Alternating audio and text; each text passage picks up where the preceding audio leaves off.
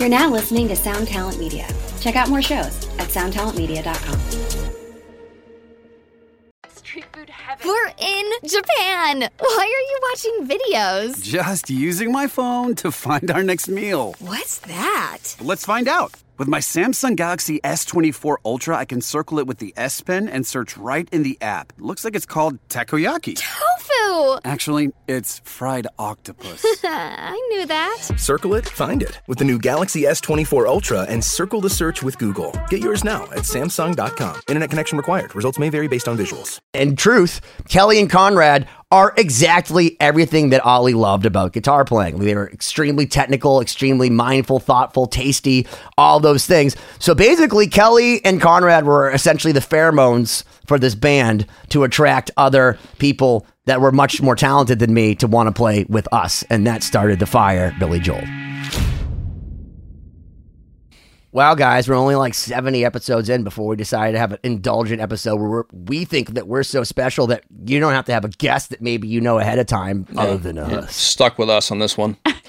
Nice to have a chance, just the three of us, to talk about what we've been doing and, you know, a little more about this past year. Corey Peza and Siobhan Cronin are the people that you're listening to right now, and we'll hear for the next hour exclusively. But of course, Maybe we just lost some listeners. Yeah, of course, that's Benny Goodman who will be talking more than us for the most part. But yeah, if you want to learn a little bit, scare them away, bro. I don't know. You can hear a little bit more about Lost Symphony, our project here, a little more behind the scenes in the podcast and just what's been going on.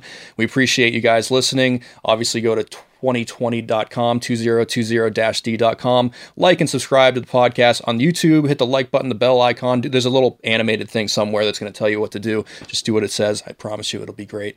And then, yeah, let's just dive right into it and listen to us. We'll see you on the other side. I hope there's water at the bottom of the pool.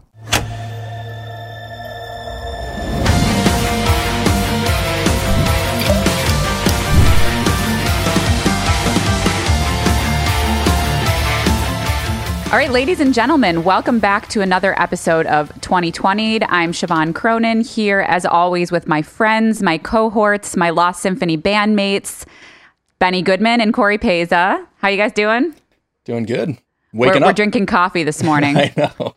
Living long and prospering. A rare morning get together. So. I know. It's so weird. It's so weird. But I know. Normally I'm with my wine, so we're going to have to get some more artwork now of the morning version. Coffee cups. I know, right? Paul Lorenzo. Thanks to Paul Lorenzo. Yeah. He's like, no, I don't even have an internet connection. We need to go with our NPR voices for this one. Exactly. You know? Yeah. We need to calm it down. But Benny's had coffee already, so there might be more interruptions than usual. And it's a rare 3-person episode. It's just the three of us, guys. I know, so you're stuck with us for this one. Wow, great marketing. I'm sure everyone's like, let's go to the next episode now. But speaking of that, don't forget to like and subscribe 2020-d.com. We have a lot of great guests that we've interviewed. If you're just joining us, definitely go back and dig into the archives because we've got so many awesome interviews. But it's nice to, we just talked to Richard Shaw. We've had Alex Skolnick. I mean, who else? Like, I almost can't even remember. Satchel from Steel Panther. Satchel. We had Paul Geary. Paul Geary. Geary, I told him that John Dene from Anthrax watched his episode. Also, and he was John like, really, Dene? bud? That's really cool. Wait, so they were watching the episode? I'm like, yeah, man, there's actually people that watch the show beyond my mom. I know it's fucking crazy, but he's like, that's cool, man. But also not just limited to music people. You know, we've talked to a lot of people in production and TV, like Alex Boylan, Jeff Schroeder, reality television, Cara Maria Sorbello. Don't want to Burton Roberts, Pauly Calafiore. Yep. John Garabedian, one of the greatest DJs of all time. Yep. Steve Stevens, goddamn legend behind the legend that is Billy Idol. You know. Yeah. So after you watch this episode, go back and watch those ones. Right. So Rodolfo Zuniga, who explains jazz to us. Yeah. Right. Who I just saw yesterday. So. Oh, really? That's nice. Yeah.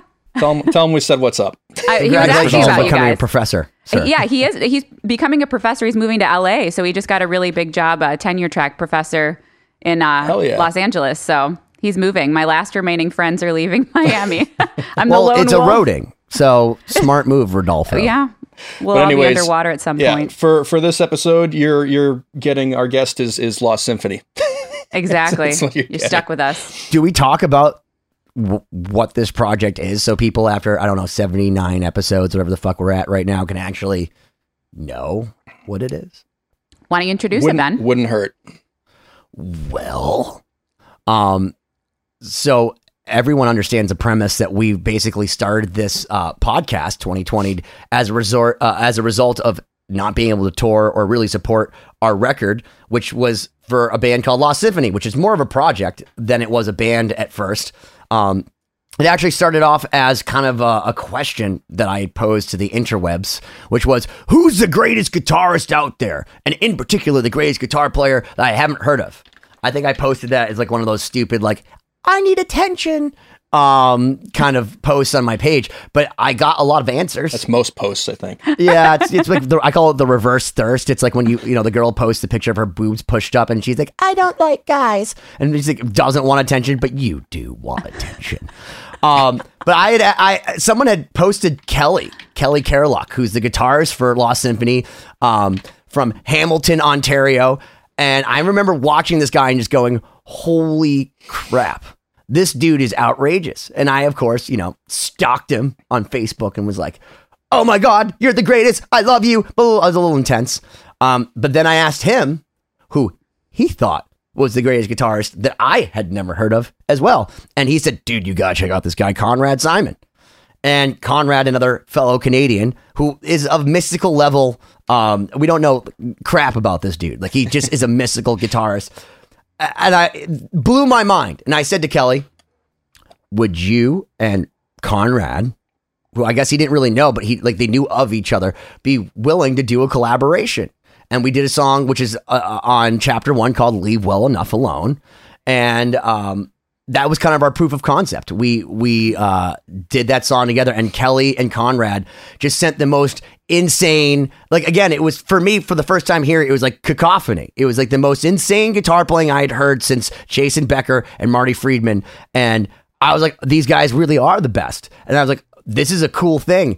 And when we went to go get drums for it, because Conrad had programmed these drums that were humanly impossible to play, we approached our friend Jason Costa from All That Remains, and who's one of the sickest drummers on the planet. Who we've also interviewed, so check out that episode. Yes, You should definitely check out Jason, because he's fucking hilarious. And guy. Kelly, we also interviewed him. Go on. But he came on and he played, and he didn't really care, because Jason was just doing me a favor. But Ollie, the guitarist in his band, he was like, oh, he's going to love these guys because of Kelly and Conrad. And in truth, Kelly and Conrad are exactly everything that Ollie loved about guitar playing. They were extremely technical, extremely mindful, thoughtful, tasty, all those things. So basically, Kelly and Conrad were essentially the pheromones for this band to attract other people that were much more talented than me to want to play with us. And that started the fire, Billy Joel.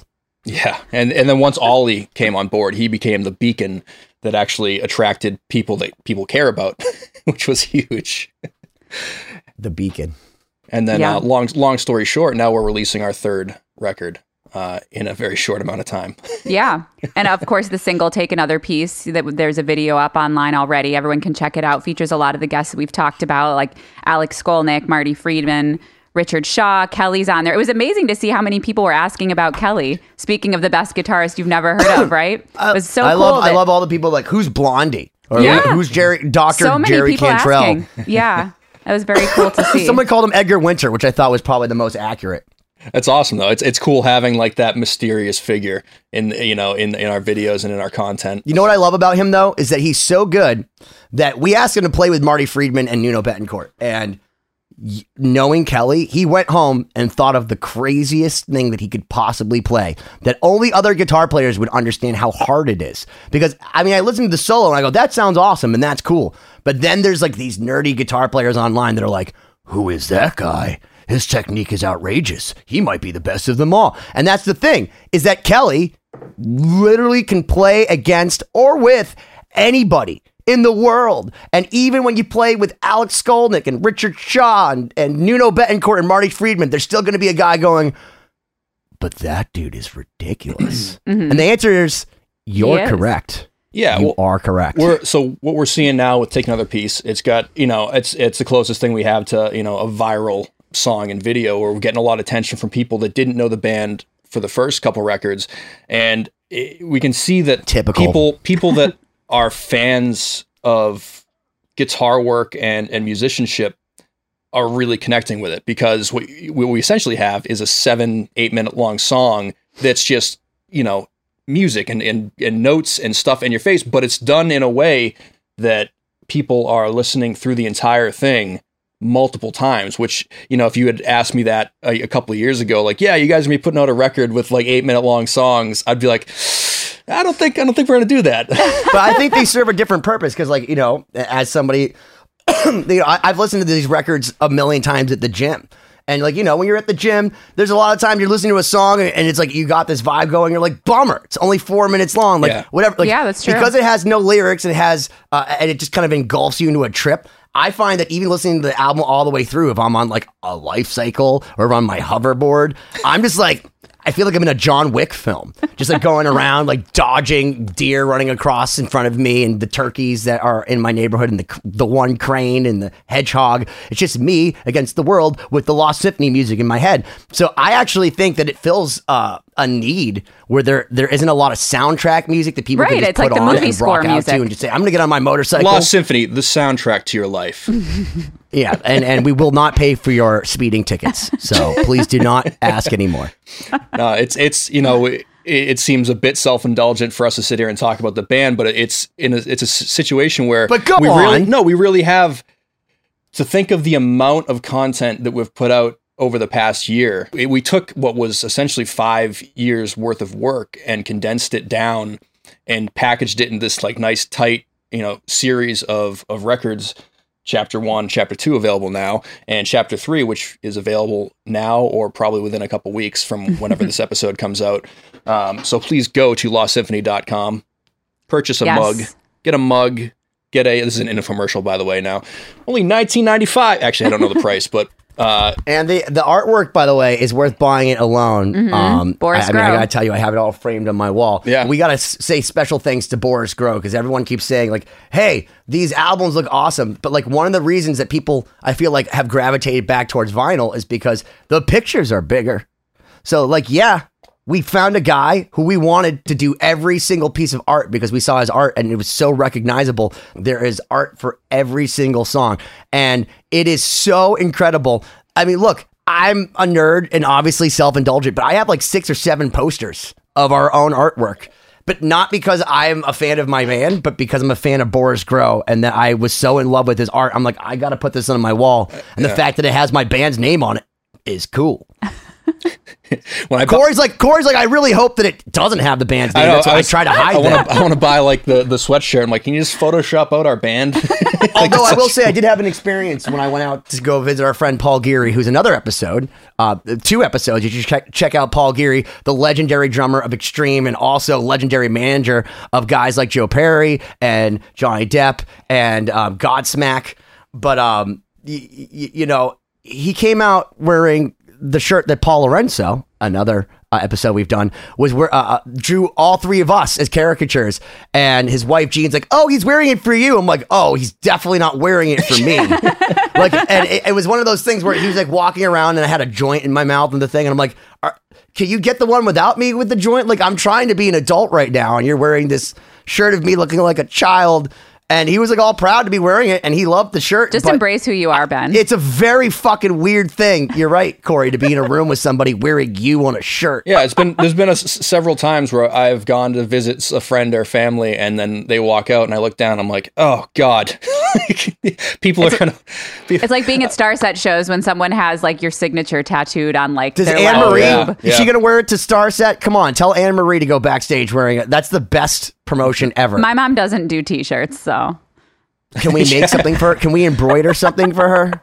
Can we make, our own custom 2020? You know what? Shoes. We should make a Siobhan jacket because she would wear it. Oh, we'll put your face on it, and then we'll just put like 2020 Star Set, all the people that you've done. We'll put like all a walking resume crystals. of me so that she doesn't even have to talk about it anymore. Yeah, that would help.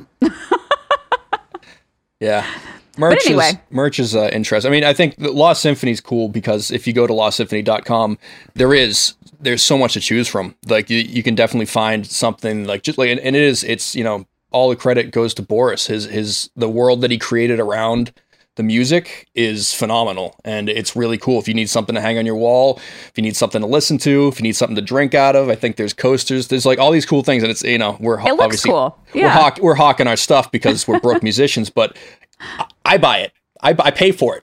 Like it's Yeah. cool, it's cool stuff. So everyone knows, like, especially all my friends, like, hey man, can you throw me a shirt? Like, we pay for our own fucking shirts, man. Support the Like, music. We're like, welcome to the reality of being a musician. Unless you're like Megadeth or Metallica or something, where they throw you your own merch because they make $2 million run. Like, you don't get free shirts. So like, if you see us wearing anything or buying, like, Corey paid $39.99 for that fucking mug. You want to know why It's that not expensive? 'Cause $39.99. I don't It's think cheaper it's than that that. it's literally, but it's all print on demand because no band could afford to have everything warehoused and printed up, because we have to wait for you guys to decide that you like us, and hopefully you like us enough where we can do large runs of these shirts, and then maybe we can get our own shirts for free.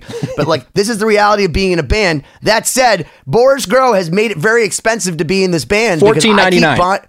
I keep buying. It's the shipping that they fuck you on. Steal.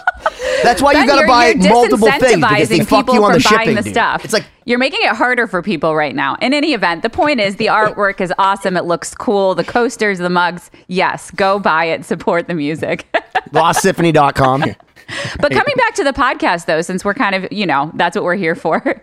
It's what's been cool, you know, also being in Lost Symphony is we've gotten to really talk to all the people that for the most part we were only playing with or interacting in terms of creating music, right? So it's been really cool after the fact doing all these albums to go back and talk to people like Richard Shaw, David Abraziz. like David Abraziz, talking to Kelly, who I've never even been in the same room as, right? So it's, None of us have. Yeah, Yeah. so that's another thing is just understanding the way that Lost Symphony works is we are, you know, the definition of a pandemic band before there was a pandemic, you know. right. We Years were ahead of the before. trend. We've never all been in the same room, which, you know, is crazy. I think the closest we've come are these 2020 episodes, which is funny. Like, you're in a band with someone for 5 years and you talk to them for the first time On a in Zoom call. in a Zoom call. Well, I was gonna say I talked to Kelly for the first time, like it was when we were first working with Rusty Cooley, also an episode, along yeah. with Angel Vivaldi. Also an episode. I was in Mexico, man, and I was using at the time Skype was the main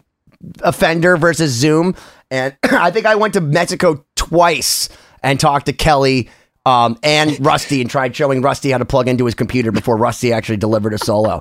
So that was like years. That was like 2 years that I went to Mexico, and we still didn't have Rusty play on the record, and we're still like You went to plug into the Mexico and computer. talked to Kelly in Canada, and then Yeah, and Rusty in Texas. Yeah. It was awesome. That's how I had to go to a different country to talk to them. Lost Symphony brought together people that we would never expect to be, you know, in communication with in any way, shape, or Many form. thanks to Ollie, because he did start that Right, fire. and Because people all the time ask, like, how did you do it? Well, it started with Ollie, and then I just took the ball and ran with it. And Ollie's how I met you guys, you know? So that was such serendipity. It's, you know, in a lot of ways. I literally remember the call. I've said this before, but like, I was DJing a wedding in Newport, Rhode Island, like this bougie wedding. And then like during, I want to say like cocktail hour, when I have like a mix going or some shit, I get a message from Ollie, like, dude, you got to call me now. Like, there's this girl, and she plays violin like crazy, and I think she's down to be a part of what we want, and we want strings, don't we? Like, because we had talked about orchestrating things, because Brian, my brother, is amazing at orchestrating an orchestra, but why have fake strings when you can have real strings?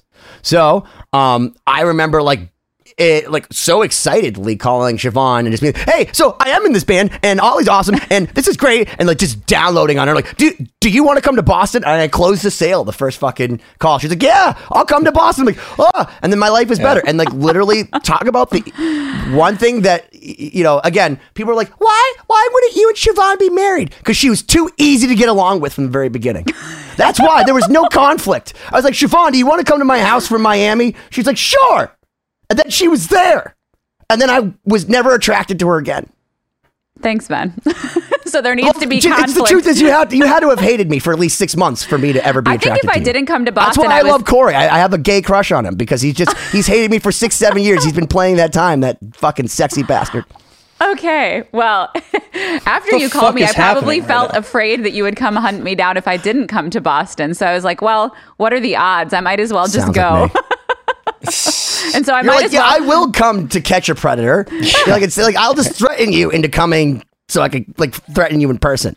No, but it's funny when I think about career, you know, like a lot of classical musicians talk about this, like how do people end up on certain paths or how did you build a career? And so much of what I trace back, like something that turned into something big or like a really big part of my life, I can go back and trace it down to like one tiny moment where if I was like, no, or like didn't listen to someone or was like too into my own thing and ignored them, like I would not have done any of that, you know? So much of it is just like being out there and like throwing stuff out there. How many opportunities do you think were squandered by you speaking on the phone to Brock for long periods of time? I don't think many.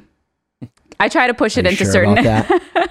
I don't ever not answer people though. So if someone calls me about something, I always call them back, or you know. So I wouldn't attribute that. It's interesting. You don't often, and maybe it's just confirmation bias, but you don't hear often people saying the opposite of like, oh, this terrible thing in my life can trace back to this one decision. This one decision made everything terrible. It's always the opposite. Usually if something terrible is going on in your life, it's a series of terrible decisions. That's a really good point. Yeah. So it's, you know, that's just another example of like, say yes, try it out. It doesn't work out. Nothing bad usually happens, you know, unless you know. Ben, is this what you tell girls when you tell them you don't want to wear a condom? Well, I was going to say, unless Ben was a serial killer, then Siobhan's decision to come to his house would have been a bad one. But, you know, it worked out okay, and we're here now, so. Yeah. I guess when you have enough people talking about another person that you trust, it's like, well, all right, this person is probably... Yeah, that's the guy you should trust, the 6'4" guy with the beard and long hair that smells like metal. No, but when you were around him, though, there is like an in-person aura where, you know, you feel like someone's genuine. It's hard to do over the internet, but I mean, you know, when you're in the same room as him, like I could tell that he was like Ollie didn't have the capacity to not be genuine. Yeah, exactly. That would be way too difficult for him. Imagine him trying to be sneaky about something. Yeah, it just wouldn't work. Yeah, the sneakiest he got would be like, you know, go into your kitchen at 2:00 in the morning to take another burrito. And, sorry, man, I was hungry. Like, you know, maybe like, oh, dude, you could have just told. Who stole the burrito? Ollie's just got like sauce on his shirt. Like, I don't know, man. Literally, yeah, dude. He stole food. Like he totally did. Like he would like eat food in the middle of the night, and I'd be like, dude, have at it. He'd be like, I didn't eat it. Like, dude, just tell me you ate it. It's fine. Like it's okay. Like, oh, I didn't though. Yeah, you did, you fat ass. Oh my gosh. No, but like all the positive change in my life happened outside of my comfort zone, you know? So there was most things that I ended up getting into that turned out to be great. At the time that they started, I was like, oh, I don't know if I'm ready for this or if I can do this or, you know. So I think you always have to be a little bit uncomfortable to embark on something that's going to turn into a greater thing, right? I mean, I feel like that's pretty common. Even talking to a bunch of the people that we've had on the podcast, you know, it's always these random moments of being asked to do something that's like, oh, I guess I'll try it. It's you know, it's one of those common themes that always comes up, and it's one of those. It's what I'm grateful for on the podcast is it's confirmation of kind of that cliche advice that people spew.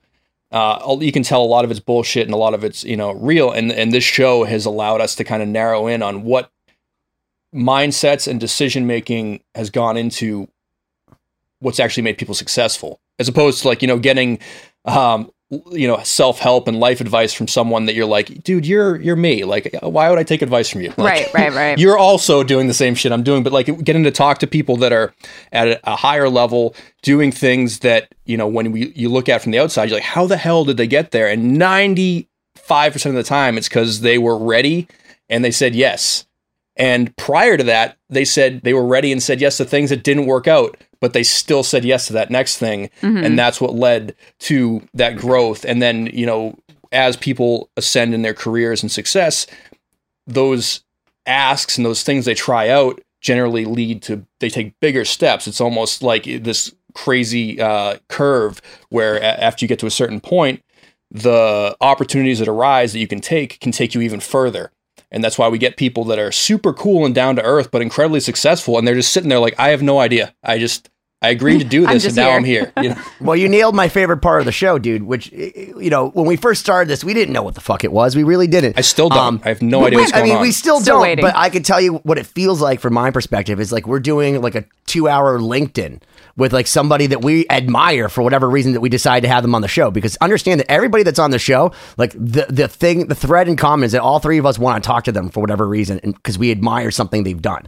And I think it's such a privilege because, you know, a guy like, for example, Shannon Larkin, I'm playing in his band now because he heard Lost Symphony And because like we talked on the show and like we found out like, bro, are we best friends? And like, yeah, man, like I want to go down to Florida and like hang out with his turtles. Like I love that guy. You know what I mean? Like, and I've become even closer friends with David Abraziz, who I've known for years now, and we've done many songs. But like, I feel like Siobhan and Corey can probably attest to this. Like, we've got really below the water to understand that dude. And I feel like every time we talk to somebody, it's a very selfish thing for us because we get to like, you know, you listen to someone like Elizabeth Jaroff from The Charismatic Voice. Yeah. We're literally going, how did you do that? Yeah. Tell us more. Yeah. No, really. Have your husband tell us more of how to win the internet because they're winning. And like, I feel like even with what I'm doing, like, so right now I went and shot a pilot for the show, The Neurotic Guitarist, like out in Vegas. Like I shot it, like we shot a pilot and like, it's crazy because it's like one of those things like, well, what are you going to do? I'm not really even employed. That's the truth. I'm not even employed. So like, I'm just going for it because everybody that we've had on the show has told me, well, that's how you do it, man. You just jump off into the pool and hope there's water and not just cement. Yeah. It's true. And it's cool because it's consistent regardless of what the people are doing. You can be a metal musician. You could be someone in TV. You can be a YouTube person. Anything that you're creating something. It's the same principles regardless of what exactly you're doing. Holy parallel, Batman, because I was just at, again, Paul Geary, who manages Godsmack and Johnny Depp, and again was a drummer in Extreme. I was at his house, and he goes, "Hey man, can you give me a guitar lesson?" And I'm like, "Yeah, of course." A drummer wanting a guitar lesson, dude. The amount of cliches during that lesson was hilarious. And like I said, so first off, I told him the first thing Kelly told me, which is if you're not practicing to a metronome, you're not practicing. He's like, "Really?" I'm like, no, you're just playing for yourself. Like, is that what you're trying to do? And then the first thing he did was he started playing chords. He goes, but sometimes I fuck up these notes. And I'm like, then play slower. Like, how are you raking the string? And then I looked him right in the eye and I'm like, do you actually want to play when you're around Nuno Bettencourt or fucking Jimmy Page or the people, or Jeff Beck, the people he hangs out with, or Joe Perry? Do you want them to go, oh my God, the drummer can play? Because he has rhythm. He has rhythm. But he doesn't know how to connect those synapses there. And after the whole thing, we got cut off by dinner because the ladies wanted us, so we had to stop. And I said to him, I hope you really internalize what I said, man, because I know I didn't say it or whatever. And he looks at me and he goes, listen, bud, everything I do it and I'm listening. Secondly, it's just like everything apparently, which is you got to do it slow. You got to do it right. Mm-hmm. So I should just know by now that if I'm going to play guitar, this is how I get good. And it's the same way I got good at everything else and just learned these capacities kind of thing. And I was just like, I left because the best thing you could ever hope for when you hope to impart some knowledge on someone is for them to be like, not only did I learn that, but fuck you for doubting me. And that was the greatest part about it. And that's why, again, Paul Geary was a great drummer behind Nuno Bettencourt because he fucking did all those things and he worked hard. You don't get to that level of success without having that mindset and that approach to things. You know, if he was like, yeah, you know, whatever, like that, if that's how he approached stuff, then, you know, it would be a different story of who you were visiting in Las Vegas. But who's the joke on now, Joe Perry, if fucking Paul Geary actually pulls out like some Aerosmith like it's one thing if he pulls it out like a drummer and you're just like, dude, stay behind the drums. Joe Perry will still just be like, I'm fucking Joe Perry. Who cares? Right. Well, he'll wake up with all of his chains and his necklaces on with the sunglasses and just be like, whatever. Yeah, Paul can't be. Well, he has a picture. Paul has a picture of Joe Perry and Steven Tyler from like the greatest period, like the early to mid 70s, right? And Joe Perry's face is completely covered by hair. Like, there's no way he can see through this mop. And mostly Steven Tyler, too. And I was like, do you even think they need to see to know how badass they are? Like, and that's the thing. It's like, when you look at those guys together, that is rock and roll. And it's crazy to me to see a guy like Paul Geary, who's a legend, still get starstruck. Like, oh my God, I got to hang out with Joe Perry. And it's like, bro, Queen called you the next band to take over rock and roll. And I saw the letter on his wall from Brian May saying, thank you for coming and playing the show. You kicked ass. You'd be surprised at how many people are asking about who your singer was and blah, blah, blah, blah. I'm like, the only thing that confused me was he asked about Gary more than Nuno. I'm like, wouldn't you think that the girls in Britain would be more Nuno? But they're Gary people over there. which is strange, but I love Gary, and I think he's one of the greatest singers. But like, we all know that Nuno is the most beautiful man on the planet. You have such a talent for taking a conversation from one place to somewhere completely different, where the punchline It's is a giant Nuno joke. Always. And you can catch Nuno on Take Another Piece, which is out now. Exactly. So go watch it. Yeah. So yeah, I'm lost now. I have no idea what's going on. Which is .com. LostSymphony.com. Yes, LostSymphony.com. July 9th, Chapter 3.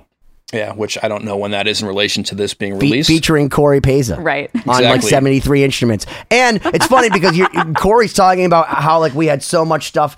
We did so much material and produced so much stuff. What he meant to say is that he mixed and edited incredible body of work in a short period of time, and which is why he has permanent bags under his eyes. And Scott hopefully will write off the fillers that Cindy can now put under your eyes, courtesy of one Scott.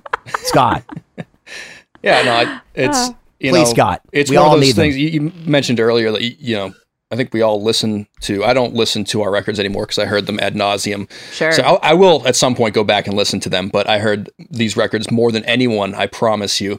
But the fact that being able to look at how much work went into them and how amazing it is to me that they actually came out or are coming out or were finished in any way, shape, or form, because the chaos that these were born from blows my mind. It is a miracle that we didn't accidentally delete the record 4 times. Like we are. Oh, there were some accidental deletions. We have no business doing what we do, really. Like, can I tell you that one of the things I want to include in the box set, because we're going to release a box set, guys, of all 3 of the chapters, so you can buy a cool thing. Is the story about losing string stems? But I think we need to have, like, for liner notes, we need to have like the Marty Friedman diaries, because the back and forth when we first met Marty Friedman, he's the most polite, professional gentleman, and that I can only liken our back and forth through email to like one of those old 17th century old-timey letter correspondences where it's like, yes, sir, ma'am, I found today very enjoyable. But upon looking at my schedule, I figured that I am actually playing a show at a large arena tomorrow. But do you find it agreeable in July, maybe the second week, for me to give you my magic? Like, whoa, Friedman. Like, so that there's so many interesting stories on this record of like what happened and what didn't happen and how things almost didn't come out or came out or, drama. Yeah. The weeks leading up to the delivery, not the release necessarily, but the delivery of our masters have been the craziest every time. The past 3 records, life just always turns chaos. into a living hell. And thanks, Scott. We all go into a vortex, and it's not, it's just because literally like we learned how to create records while making these records, essentially. Like I think Ben and I have been making music. Like, making the music's the easy part. It's the putting it all together in a way that we can actually share it with people, because no one's ever given a shit about what we've made before. So all of a sudden it's like, oh, people are going to hear this stuff. We got to put like an actual, we got to put artwork with this. We got to do liner notes. We got all this stuff that goes into presenting and packaging and delivering a record. We were, figuring out up until the last possible second. Like metadata on the song, so when people go to Spotify or something, it says it actually features an artist versus just like, Marty Friedman happens to physically be in Lost Symphony. Oops. Yeah, it's insane, the stuff, and I'm grateful. It was a crash course in how all this stuff works for us. Certainly learned a lot. Looking forward to our future endeavors going into them with the knowledge we have now will be great. Looking back on the previous few releases, there's parts that luckily anyone that buys the record will never know about. Right. But once again, it's just amazing seeing the physical product and getting it out there on Spotify and on the physical CDs and the vinyls and all that stuff. You would have no idea the blood, sweat, and tears and whiskey that went into creating these things. Sure. And what's amazing to me too, as being a classical musician, is so many people that I work with over the course of my life have never or will never be a recording artist, right? Never do an album, be on an album, or be part of like writing something. It's all based on live performance or being hired for different orchestras, things like that. So the amount of stuff that I learned just being a part of an album process is incredible. You really do inherit so many skills that you would never get if you didn't do recording. But one of the most humbling things and the most rewarding thing is like, you know, and I know maybe Siobhan, coming from the classical world, you can't relate to this certainly as much as Corey and I know Brock, I'm sure, can relate to this, is that you're in a band, you get together with a bunch of people for like 6 months, a year and a half, you do some stuff, you do a few shows, you work really hard to get to those shows, and then you break up for whatever reason, and you have no testament or virtually nothing at all. You know, not even like a fucking bad cell phone recording of like to show that this ever happened. And like, to me, that's just such a crazy waste of time. That's not true. You have like 6 months of posts on social media going, coming soon. You guys are going to love this. This is going to be great. So, hanging in the studio, you know? Yeah, I joke around that Corey and I have thrown away more albums than we've even let most bands ever even have the opportunity to record. Like literally like, we're just done. We're just going to leave that one alone. And like, I mean, we go back on our computers and we never hear it again. But the thing that's great about this is that we got to play with some of the greatest musicians ever. Like one of the coolest moments, like that really told me like how bananas being in this project was. We were talking to Mikey Doling, who's also another guest. I was talking to Mikey episode on my Facebook, and I had just posted something with Marty Friedman, and earlier I had posted a side thing I'm doing with David Abraziz, where we cover a Kinks song, and he posted on the wrong post, and I thought he was talking about David, and he was talking about Marty on my David post. And I was just like responding back with David stuff about Marty. And I'm like, wait a minute, are you talking about Marty? And he was like, sorry, it was the wrong post. And I realized like, I'm playing with so many legends on this record. Like if I die tomorrow, and I hope I don't, I know some of you probably do, but if I die tomorrow, that like, I'm so happy knowing that like I got to play with all of these people, and that like my mixtape, like it is not lost on me that like, you know, Marty Friedman, who I grew up listening to all the time, every fucking day of my life, or a guy like Satchel, who I literally have admired for a decade, just knowing of it since the day I knew of his existence. Bumblefoot, who's at one point I literally said to myself, like, there's nobody better live than this guy. Like I saw him play with the fretless guitar in like 2007. I played a show called Loco Bazooka with Dan Hartwell, who we also have an episode with. And I got to see Bumblefoot, and I was just like, holy fucking shit.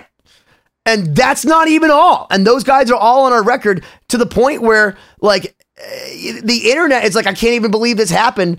And one of the reasons that I wanted this to happen was because I am such a nerd for this stuff that I'm like, there's going to be others. They're going to be like, holy shit, you put Nuno and Alex and Friedman on the same song. Like, and I feel like almost the people behind us financially like didn't even believe us until they started reading all the comments on YouTube, which are just like, I can die happy now because Nuno and Alex played on a song. Did you know that Marty Friedman's gone? Oh my God! Well, Marty, Nuno for the win! Like, yeah, it's just funny. Like 1,000 comments of that. Just a little, not off topic, but on that note, like on the Take Another Piece comments, there's so many people that are Team Nuno, Team Marty. Yeah, and there's a few, and then the Team Alex, and they all comment from the perspective of like, oh, clearly everyone on this song was trying to be more like Nuno, or everyone's trying to be more like Marty. They're all trying to compete with, you know. My favorite is when people say that Nuno sounds like Andy James, who wasn't even born when Nuno came out with like his best work, and then other people that are like, oh, this sounds like this Dream Theater song, and I'm just like, no, Dream Theater just sounds derivative of the same derivative classical music. They're just comparing. There's similar. No, I know, but they're like, oh, you ripped off that riff, and it's like, dude, I haven't even heard that song. No one's saying rip off. I'm mad at you, internet. I'm mad. I'm gonna find all of you and fucking infiltrate you. The comments are overwhelmingly positive, which is great to see, and then it's just that one guy. The criticisms are great criticisms. They're clearly from people that don't like instrumental music, which is hilarious. They're like, I'm bored with this. Like, where's the singing, you know?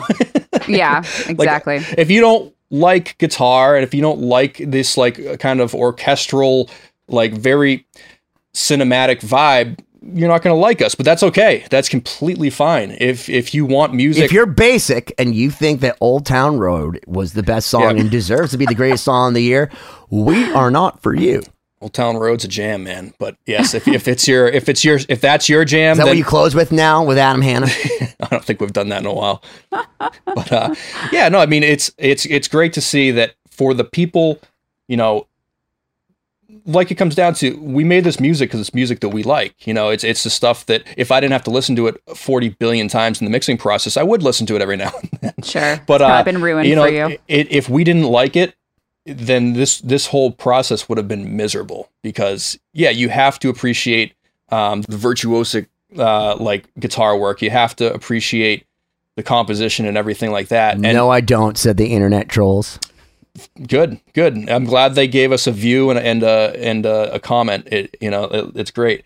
But for the people that do connect with that, and I think have been searching for a style of music, a modern style of music that fits what they grew up with a lot of, because this type of music was a lot more common, at least in like the cacophony sense of right. like that really crazy guitar work being the forefront, and the guitar work being the vocals of the music. That's something that it's a smaller market or a niche that now, and we're seeing now the people that come across are like, oh shit, that people are still making that music. Thanks, video games. Yeah, right. Get us in a video game. Can I also tell you that, like, as a guitar fan, look, Nuno. Let's just talk about my favorite person. He didn't, and he even said to us, like, I'm not a shredder. Don't call me a shredder. I mean, he's on tour with Yngwie Malmsteen, Zakk Wylde, and Steve Vai, and Tosin Abasi, but he's not a shredder at all. But he even when he came out with Schizophonic, everyone expected him to have like this crazy shred guitar record, and he didn't do it because he's Nuno, and he doesn't want to give anyone else what they want. He wants to give you what he wants, which is what's awesome about him as an artist. That said, when he came and played on this record, I mean, I don't think he's really released a whole lot since 2009. Like, I'm sure Extreme's sitting there going, wait, why?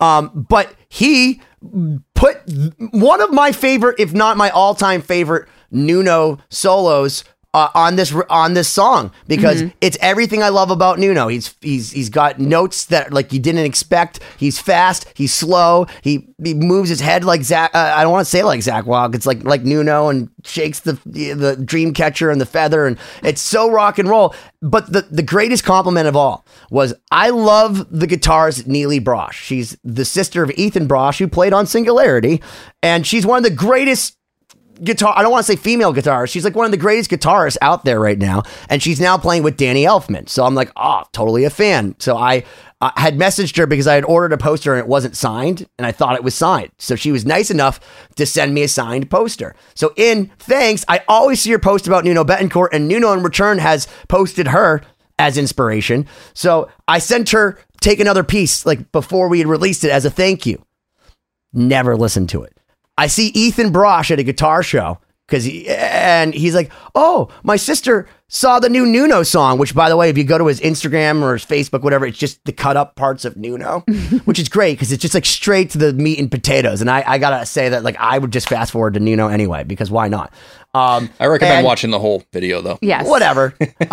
Who cares about anyone else other than Nuno? Team Nuno. But that said, she was like, dude, Ethan, have you heard the new Nuno song? Have you heard the new Nuno song? Say that 5. New Nuno song, because her favorite guitarist is Nuno. And Ethan just looked at her and goes, you know, that's Benny's band, right? Like, that's Benny. And she was like, what? I'm like, yeah, the creepy guy being like, hey, listen to my song. The guy trolling you on the internet. That's with Nuno. Spamming you. That was one of the greatest compliments, because she was so excited about new music from Nuno. And if there's anything that we were able to achieve with this record, we got Nuno to release something that's 4 minutes straight of him shredding. People really appreciated it. I mean, so many comments. I would call it shredding, playing beautifully. Yeah. Well, he's an artist, of course. So. Yeah. So go to lostsymphony.com and buy things. Right, our giant infomercial of an episode. Yes. We'll be here all night. You guys are now funding our show. Yeah. So if you do a donation of $500, we'll send you some Boris Grow artwork and a coffee mug and even some records. By all night, we mean another 15, 16 minutes. Okay. Corey's the timekeeper, so I never know how long we've gone. I forget to pay attention. It's not important anyways. But anyways, so yeah, that you know, go support Lost Symphony. Check out all the great guests. Go back and listen to all the cool episodes with our guests. They're fascinating. But you know, I guess in the last section of this episode, maybe we can dive in a little bit to what we've been up to for the past good idea. Year or so. Like Siobhan, you were a constantly touring musician who hasn't been touring for the past year. So how are you, how have you been weathering all this? I know you're keeping busy. Yeah. So, well, I mean, Lost Symphony actually did take up a fair chunk of recording time, finishing up chapter 3. But besides that, I really took the year to try and dive into honing some more skills, like a lot of the guests that we've talked to.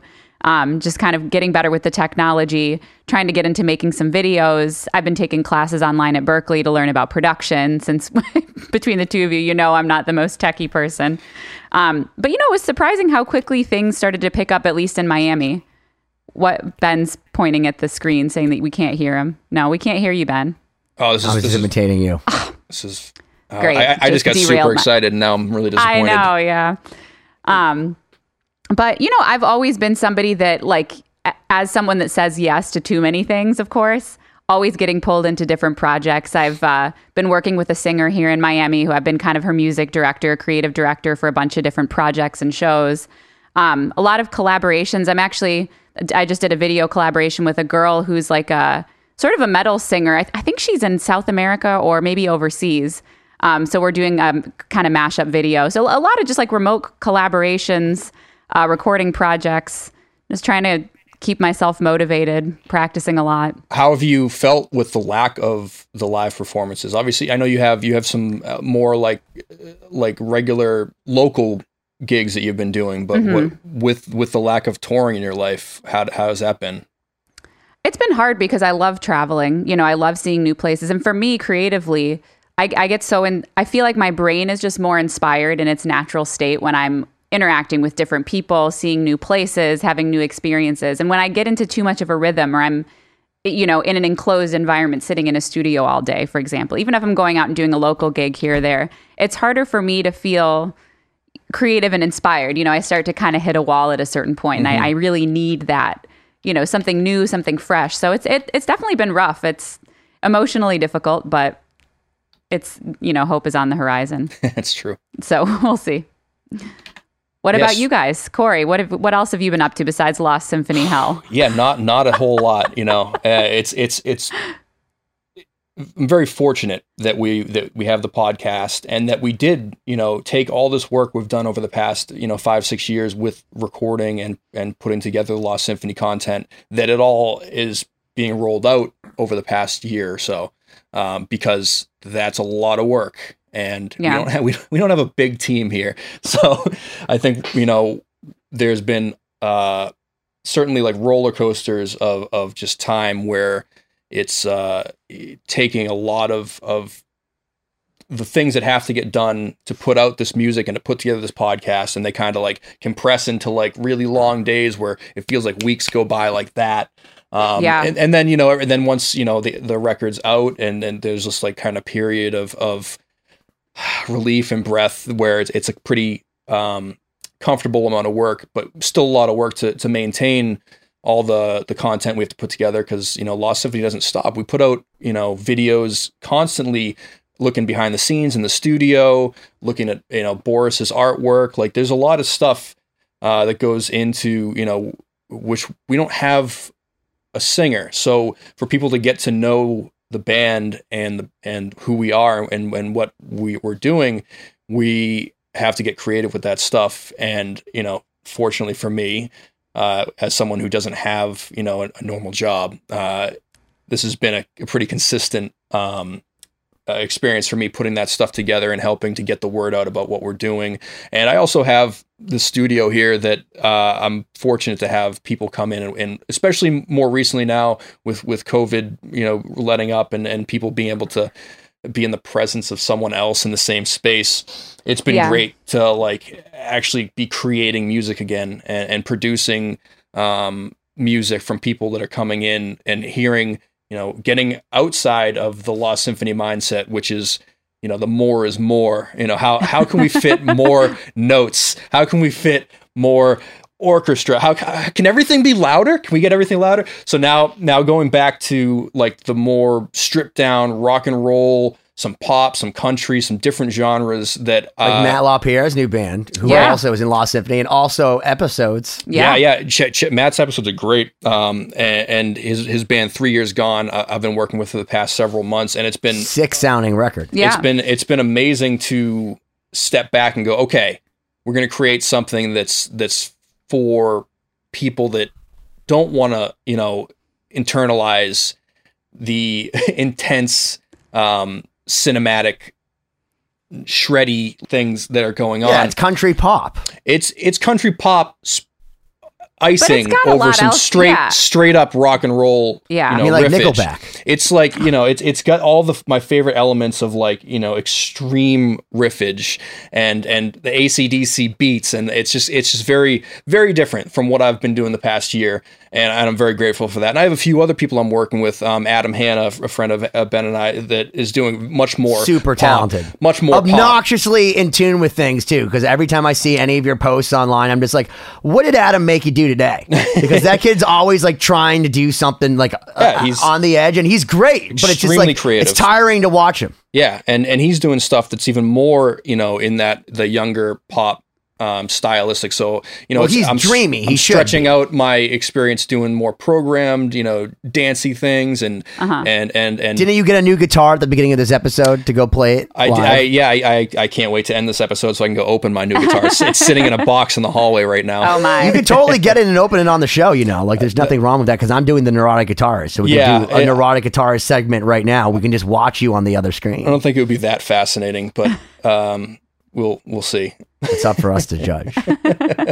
No, but yeah, so it's been exciting. Things are new all the time, which I think is the most important thing we could ask for in our profession, is that we're not getting tied down to just one project. We all have a lot of things going on. I know, Ben, you can talk about. We'll actually let you talk about the Neurotic Guitarist without cutting you off if you'd like there we to go. tell us what's going on. He's been good. He sat back and let us talk about ourselves a little bit. So good job, Ben. The coffee wore off. Trying to take notes. You got 5 minutes. Let's see. Get the big timer. Well, aren't you supposed to ask me a question first? Well, the question is, what have you been up to aside from the Lost Symphony craziness? I'm so glad you asked that, Siobhan. Well, it's been crazy, just like you guys. The first thing that's really cool that I definitely agree with Corey is that like every day is new. Mm-hmm. Like it's a new anxiety. It's a new new thing unexpected to lift you drama. Up. Yeah, and like it's like today. Marty Friedman said this, and like, getting a text message from Nuno is like, a whole day of experience for me. Like, so when I say that like everything's new, it's the beginning of COVID. I started a DJ company because I was DJing, and I was like, oh, maybe it's time for me to become the pimp as opposed to the whore. And, That's one way of putting it. Almost $50,000 to not do a single wedding was slightly depressing. But now it's forced me out of my shell. And like it basically forced me and my fiance to move in together and cohabitate, which basically made the pandas get along. We're like, and now we're like, one inevitably does. I'll bring you the honey. And like, now I'm engaged. So that happened. And then I started yelling at a camera like I've always done, but like more seriously with my friend Jim Foster. With more direction, and made this thing called the Neurotic Guitarist, which me just basically talking about my nerdy obsession with guitars, which by the way, Siobhan, I want to say thank you because you and Brock were like my first fans, because even though we were doing this and playing on Lost Symphony, Siobhan, when I first made my first few videos, would share them and be like, you're going to be a star. Doesn't matter that we're in like Lost Symphony with all these famous people. Like, doesn't matter that we're on like 2020 talking to all these famous, established, very hyper successful people. This guitar thing, you nerding out about guitars, it's a thing, and that's what's going to do it. So now we had an investor put some money into it, which is just so humbling and crazy. And we went out to Vegas and we filmed it. And the thing is, it started off about like me talking about like, this is Rosewood, to like me and Cindy, my fiance, just kind of like fighting and doing normal things. Transition that are into very reality TV. Since, all we watch is Discovery Plus, and if it has any form of substance whatsoever, we immediately turn it off. But I've realized that with like a lot of those reality characters, they can get you fucking forever. Like, look at the Jersey Shore. Those people are gonna be 60 years old still going to some fucking country because people are just in love with those characters. And if there's anything I am, it's a character. Indeed. So go check out the Neurotic Guitarist. .com. And hold on, actually, the other thing I forgot to say is that Jason Becker, we've been doing work with Jason Becker, like every guitar player, and Herman Lee, fucking killing it. And, but We've been trying to raise some money. We got some investors to put some money behind some of the guitars that have gone out, and we hope to do a whole lot more for Jason. So stay tuned for that, as well as with the Neurotic Guitarist. I will tell you that my buddy Jimmy and my buddies Jimmy and Joe out in Jersey. We're gonna talk to them a bunch because they were Les Paul's best friends and have a bunch of Les's cool, badass artifacts and amazing stories, which just trump anything. And much to my complete and utter horror, a lot of the stuff that they have hasn't been properly archived or put in a way. Like this stuff should be in the Met or in the Smithsonian or the Louvre, like. Because Les Paul was, like, in my mind, tantamount to Leonardo da Vinci of our time. He was the Steve Jobs of guitar, except not such a dirty asshole hippie, So, like, I'm going to hopefully bring him back to life through a lot of the stuff that Jimmy and Joe are the gatekeepers for. And I call him Jimmy only because Les Paul called him that. His name's Jim. He's a retired police officer. So, like, I should probably call him Jim out of respect. But he's like, Benny, you can call me whatever you want. So, howdy, Jimmy. Miss you, bro. A lot of exciting things coming your way. And yeah, I mean, this is, it's been nice to actually have an episode here where we're able to dive a little deeper into who we are and what we're doing.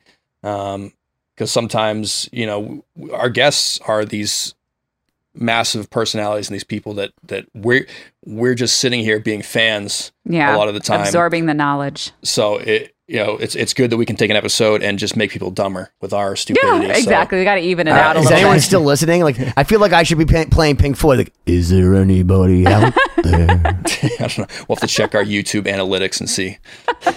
How long do you think the average watch is on? It's like a minute and 32 seconds. When did you start talking? Right, exactly. So maybe 10 seconds in. Who knows? But anyone that has made it this far, we do appreciate you guys checking out the show. There's so many episodes there. It's not a serial drama. You can go bounce around and check them all out and see the ones that interest you and the ones that you don't recognize. Everyone we've talked to has been fascinating in their own way. So make sure you just kind of take a look.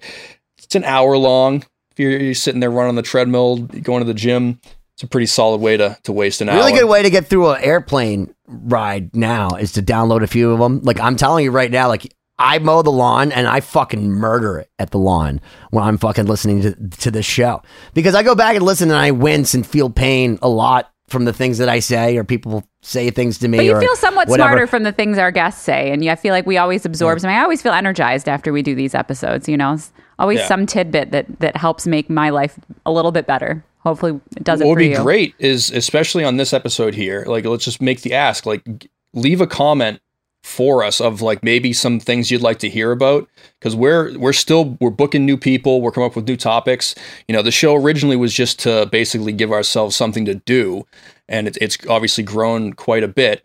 And, we like talking to successful people. We like kind of seeing, we want to learn things. So if you guys have comments, if you want to tell Ben to shut up, feel free to put it in the... If there's people that you guys want to see, that you say, oh, I really like this episode, with Jason Leckberg, we want to talk to more marketing people because we learned something from that. Or, hey, man, like, talk to another legendary guitarist like Steve Stevens. Like, okay, mission accepted. Alex Skolnick, mission accepted. You know what I mean? Like, we love hearing from you guys. And look, you have to also understand that when we first did a bunch of these episodes, like, especially like David Abraziz was probably our first real guest that people like gave a flying fuck about, like, right from the start. And we had Richard Shaw on, but nobody realized how awesome he was yet, because we didn't have anyone other than my mom and maybe Siobhan's mom watching this at that time. But we realized very quickly that I talk over people.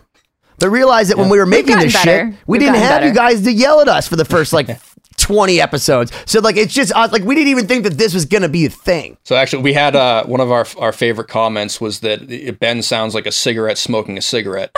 And I would love it if people could come up with more examples. I love those. Anything visual. If whoever gets the funniest comment, we'll have to see if we can maybe get some merch together.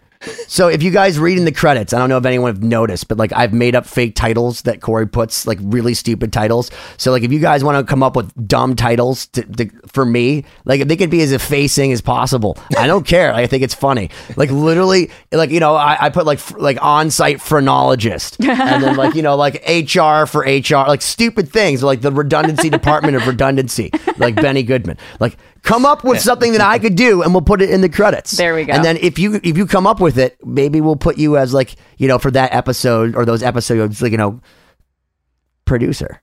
There we go. Or whatever title Corey wants to come up for incentive. you. Like, you know, like internet troll. But we'll do it, guys. Like if we can have at least 3 comments to choose from that aren't terrible, we'll do it. Awesome. So leave us a Mom, comment. Let us count. know what's going on. We'd love to hear from you. And this has been 2020 2020-d.com, sponsored by us, Lost Symphony, lostsymphony.com. Go buy a mug. They're only $14 or $15, not 30. TheNeuroticGuitarist.com. Not 30, like Ben said. And check Chapter out 1, 2, and 3. Yeah, chapter 1, 2, and 3. Take another piece out now. And we will see you next time. Thank you, as always, for checking out this episode of 2020. This week's throwback clip is from episode number 74, featuring Elizabeth Jaroff, otherwise known as the Charismatic Voice. Check it out. It's kind of like AI meets classical music, and it's great because you can make decisions. Because one of the things that's constrictive about classical music is the fact that So I just want to point out right now, because I've watched so many of your videos, the vein on Ben's neck right now, is that good vocal technique? I have to say, speaking of comments, my favorite comment that we've ever gotten on one of our videos is someone said that his voice sounds like a cigarette smoking a cigarette. How do you know that? That's amazing. That's a great comment. I had a comment one time. This is just legendary now. It said, "Your left eyebrow is thicker than the other one, but nice video."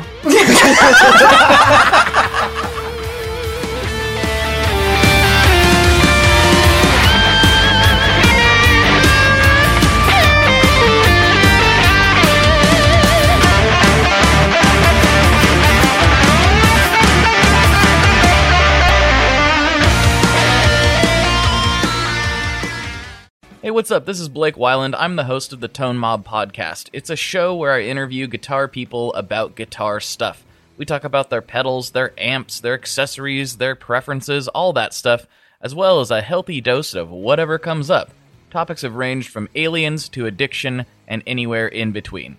Oh yeah, and pizza. We're definitely going to be talking about pizza.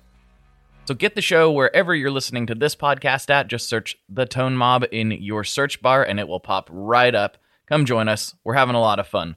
Thanks for checking it out.